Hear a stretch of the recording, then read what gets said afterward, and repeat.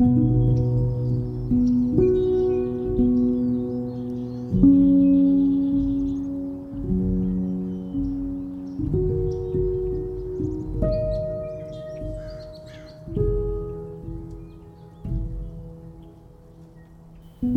end of April, listeners. Welcome to Wilderness Wonder. This is your host, Amber Redmond. This is a podcast where we come alongside you in the wilderness and seek out God's wonder. We spend a few minutes every week creating space, asking questions, and walking through our stories. This podcast is for the wrestlers, stepping into the ring with God. We are also here for the seekers, opening up space for God to show us where He is in our right now lives. Last week on the podcast, Amy Beltran joined us. She was so gracious to tell us her story, the ways that God sought her out, and the ways she wrestled with Him. But in the end, she found Him, and found that Jeremiah 29:11 is true. For I know the plans I have for you, says the Lord, plans to prosper and not to harm you, plans to give you a hope and a future. Amy's future was in God's hands, and she was able to find Him through continually surrendering to His voice in her life. I loved when she shared with us that His voice wasn't an audible one, but instead God pressed upon her the need to listen to Him, instead of forcing her to do what He wanted. He helped her unfold her story to her people. Today, we're going to approach questions that will help us find God's voice when we are in the sticky middle of our wilderness. Through these questions, I hope you will learn how God is unfolding things within your life. This week, I come to you from my new house in my new bedroom, where I sit on the bed next to my cat who's sprawled out. I thought about kicking him out because I'm recording, but if you hear him purring, just know that that's part of the effect, I guess. I'm effectively in the wilderness this week. I know this is true for a few reasons. Because I haven't been feeding myself well, and I don't know where my Bible is. When we moved into the new house just over a week ago, we filled 3 or 4 really large U-Haul boxes with the things that were important from my office and the dining room where I kept all of my books. And in filling those boxes, my Bible ended up within the throng of all the other books, which is fine. I just know that when I'm not able to find my Bible, I don't have it as a touchstone to find throughout the week. And when I don't have it as a touchstone, it affects me. Last Monday, when I made it to the middle of my day, I kept thinking, man, my need is showing up a lot today. I had 2 kids covered in rash who were home, loads of unpacking at the new house and packing at the old house to do, a therapy appointment first thing in the morning, and my great-grandma passed away in the afternoon. Remember when I said, effectively in the wilderness? All I could think about by the end of the day were all of my needs. I need a babysitter. I need a break. I need to eat. I need to help these kids get more comfortable. I need. When our need shows up over and over again, it can feel really unpleasant. Not long ago, I would have suppressed all of those thoughts of my needs, because when they show up in a list like that, I feel like it's impossible to meet them, which just makes me more itchy. Much easier to think of everyone else's need. Instead, I'm learning through therapy, the work, time with God, to allow the list of my needs. And in turn, I also allow discomfort, anger, irritation. I never said the work was easy. All of these can explain the week I've had. At one point during the week, I was yelling at my kid to get the soccer ball. Right there. No, right there. Right there. And my husband looked at me and said, it would be better if you could use descriptive words. Right there. Where? In my irritation, I replied, I'm overwhelmed. There's my descriptive word. Most of the time on this podcast, we're going to look back at our stories to find where God met us in the wilderness. This is intentional because I know the value of a practice of reflection. I also know the value of our stories. Reflecting on the narrative we build for ourselves and seeking God is essential to the work. But another essential part of the work is finding awareness in our right now lives.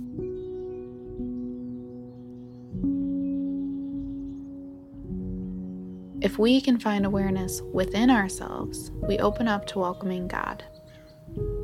So today we ask the question, how do we welcome God in the midst of our wilderness? Right in the sticky middle of the day, when you get the call, when you're overwhelmed in finding soccer balls, when you sit down for the first time and realize you haven't eaten in hours, when you're not quite to the point of tears, but you can feel the cracks. How do we connect when we're feeling disconnected? I talked in episode 4 about curating a practice of silence and stillness and touched briefly on asking this first all-important question. What do I need? This is a question I'm learning to practice, one that my therapist is guiding me through. When I decided I needed to go to therapy last summer, it was after 2 weeks of living on autopilot. I can't remember what brought me back to earth, but I recognized something that only I could recognize. I was not okay. This isn't something that someone else could say for me, even though I wanted them to. I wanted my husband to come and caringly tell me, "You're not yourself, are you? What can we do to help?" But that was unrealistic because he doesn't know my needs unless I tell him. And you'll find when you begin to ask this question, you might not even know what you need until you ask it either. That's okay. This isn't something that we're often taught to do. But I'm learning God shows up in our needs. When I went seeking a therapist, I was a brand new mom for a second time. I had the shock of finding out I was pregnant for a 5th time behind me. The thick sadness of losing 3 babies behind me. Being attacked by a dog and having a lifelong facial scar behind me. All of the trauma, it seemed, lived in my past. A good place to leave it, some may say. None of it stayed behind me. Instead, I was living in a fog, and all of the symptoms of postpartum anxiety and depression were creeping into my awareness. I would breastfeed my baby boy and look at him through a glaze of no connection. I would want to connect, and I was unable to. I could feel, as he got older, him wanting to connect with me, and I couldn't reciprocate. I was bitter, broken, lost. And on June 2nd, 2020, I was brave enough to start therapy. I had no idea how God would work through that. I also had no idea how my life was about to blow up again. Just a few short weeks after I started therapy, my husband was attacked in the street in front of our home. I was locked inside with my 2 small children, and an altercation that boiled between 2 longtime neighbors boiled over onto my porch, where my husband was forced to respond. It was traumatic, and there isn't a lot I'm ready to share about it, except this. God sent me to therapy before this altercation, and I am so grateful. I knew I needed to begin therapy, but I had no idea how much I was going to need it more. But God did. A few months after the altercation, I was on a therapy call, breastfeeding my baby, and sitting in a cool basement on a hot summer day. We had already decided as a family to sell our house, and we had purchased a storage unit to fill with all of our unnecessary things so that we could stage our house and list it. In the meantime, the children and I would stay at my mom's through the late summer and early fall while my husband buttoned up the things that needed done before the sale. I told my therapist about taking care of the boys, homeschooling, trying to take care of everything I could, do the best I can. She replied, "I hear you telling me that you are taking care of what everyone needs, but what do you need?" I had no answer. So she followed up with, "When you make a column of everyone you're taking care of, where do you fall in the column?" I asked, "Am I supposed to be in the column?" In all seriousness, I wasn't in the column. I didn't know how to put myself in the column, and figuring out how to do that began with asking, what do I need? We all know this is an extremely broad question. If you're anything like I am, you're probably feeling like, where do I begin?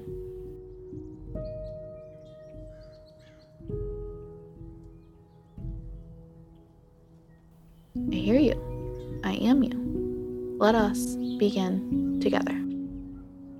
To narrow this broad question, I'll ask a few more. What do you need for your physical body? Have you eaten lately? Do you need to go to the bathroom? Would a shower help you center your day? In those early days of therapy, I remember that one of my first goals for months was to prioritize taking a shower every day, because it gave me an ever-needed pause in the day. It helped me take a few quiet moments to myself. And taking care of myself with a small baby was a tall order. This one small act of taking a shower helped me connect on that level that helped me be a better mom, wife, and all-around person. Who can you call upon? A lot of time when my needs are showing up with a big highlighter yellow, I really just need to be seen. Other times, I just can't do it all. Who are your support people? Who can you call when you need to connect? Who helps you problem solve? Who listens well? Who speaks God into your life? What are your touchstones? What part of your day makes you feel more like a person? What can you do to take care of your heart right now? Do you need to pray?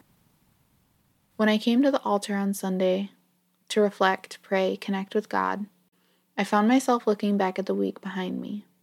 I looked for things that worked well and things that did not, and I looked for my touchstones throughout the week.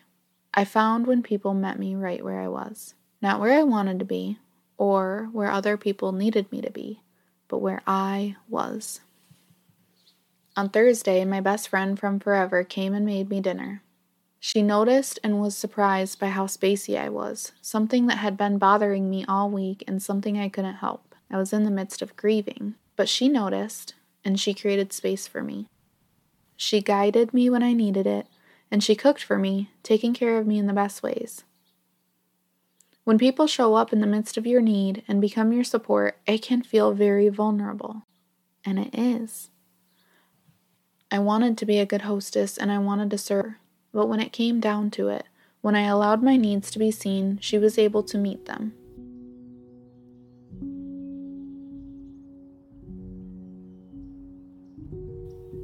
I think it works the same with God. He knows our needs all the time, and He knows how to meet them. But He can't meet them unless we allow Him to. So this week, I leave you with your needs. May you meet them with grace. And in case you need a little help on that front, I'll close with the welcoming prayer by Father Thomas Keating. Welcome, welcome, welcome. I welcome everything that comes to me today, because I know it is for my healing. I welcome all thoughts, feelings, emotions, persons, situations, and conditions. I let go of my desire for power and control. I let go of my desire for affection, esteem, approval, and pleasure. I let go of my desire for survival and security. I let go of my desire to change any situation, condition, person, or myself. I open to the love and presence of God and God's action within. Amen. Thank you for coming to this episode of Wilderness Wonder. I hope this practice of looking at what you need meets you right where you are. I hope that you can hear God's voice in your life. And when it's not audible for you, I hope that you can find the touchstones so that you know where God is meeting you. He is unfolding your story in every second. And we know that all things work together for good to those who are called according to His purpose. Romans 8:28.